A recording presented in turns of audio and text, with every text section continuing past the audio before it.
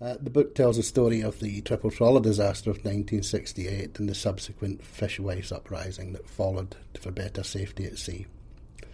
And these truly were revolutionaries. They achieved more in 6 weeks than politicians and trade unionists did in a century.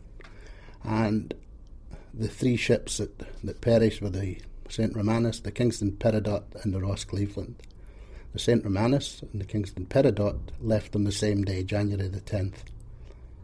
The Kingston Peridot should have left the day before, but it had engine trouble.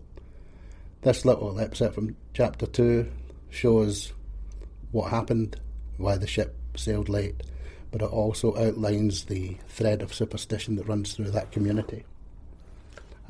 Where, for example, women didn't do washing on the day their men left because they would be deemed to be washing away. Chapter 2 from the Headscarf Revolutionaries. A pile of laundry in her kitchen belied Margaret Wilson's reputation for being house-proud. It stood out in her shiny suburban West Hull home. The rest of the place was as neat as ninepence.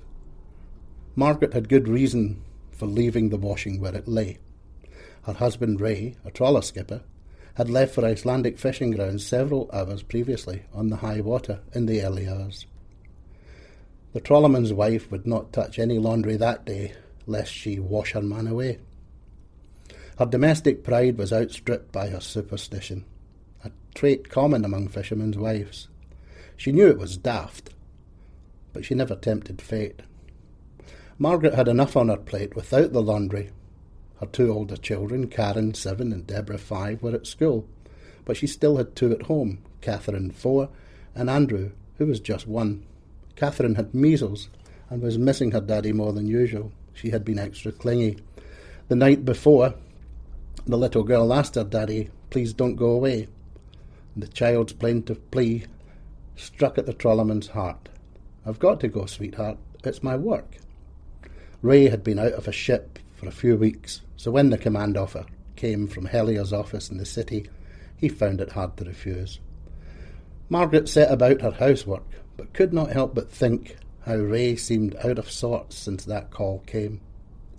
The day before he left, Ray went to visit his ailing mother, who was bedbound. She had been ill for some time. After that, he conscientiously went to each of his brothers and took them for a pint. He rarely visited them all at once, especially not all in one day. Margaret thought that unusual, and even briefly thought that maybe he had a feeling something was not quite right, but that thought left as quickly as it came. She didn't say anything to Ray. She did not want to worry him unduly. He was also concerned for little Catherine, whose measles had now spread from her head to her toes. Normally, Ray was a happy-go-lucky guy, rarely without a smile. He was well known in the community as the joker ashore. The night before a trip was usually a party, along with his pal Pete Whiff Smith.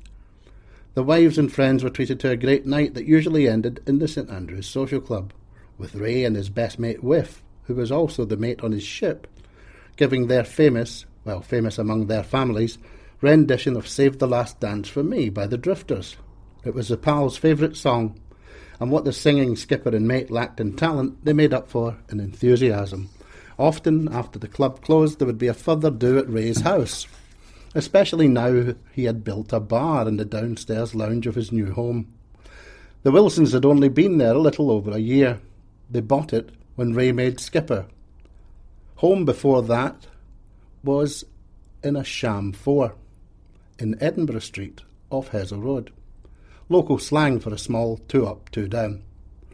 Their new place was off the Hazel High Road, the posh part of town, favoured by skippers and trawler officers, 2 miles in distance, but 1,000,000 miles in difference. Margaret got on with her work, as she always did. She could not afford to dwell on anything else. Ray was gone. She could not afford to be preoccupied. She fitted the housework round dealing with little Catherine and baby Andrew. By mid-morning, Margaret was very busy.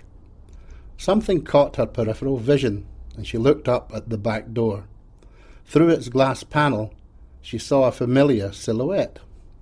It was Ray. "What are you doing here?" With his usual Beaming wide smile, he replied, "Engine trouble. They've sent us home for the night. Bet you didn't think you'd see me again, did you?"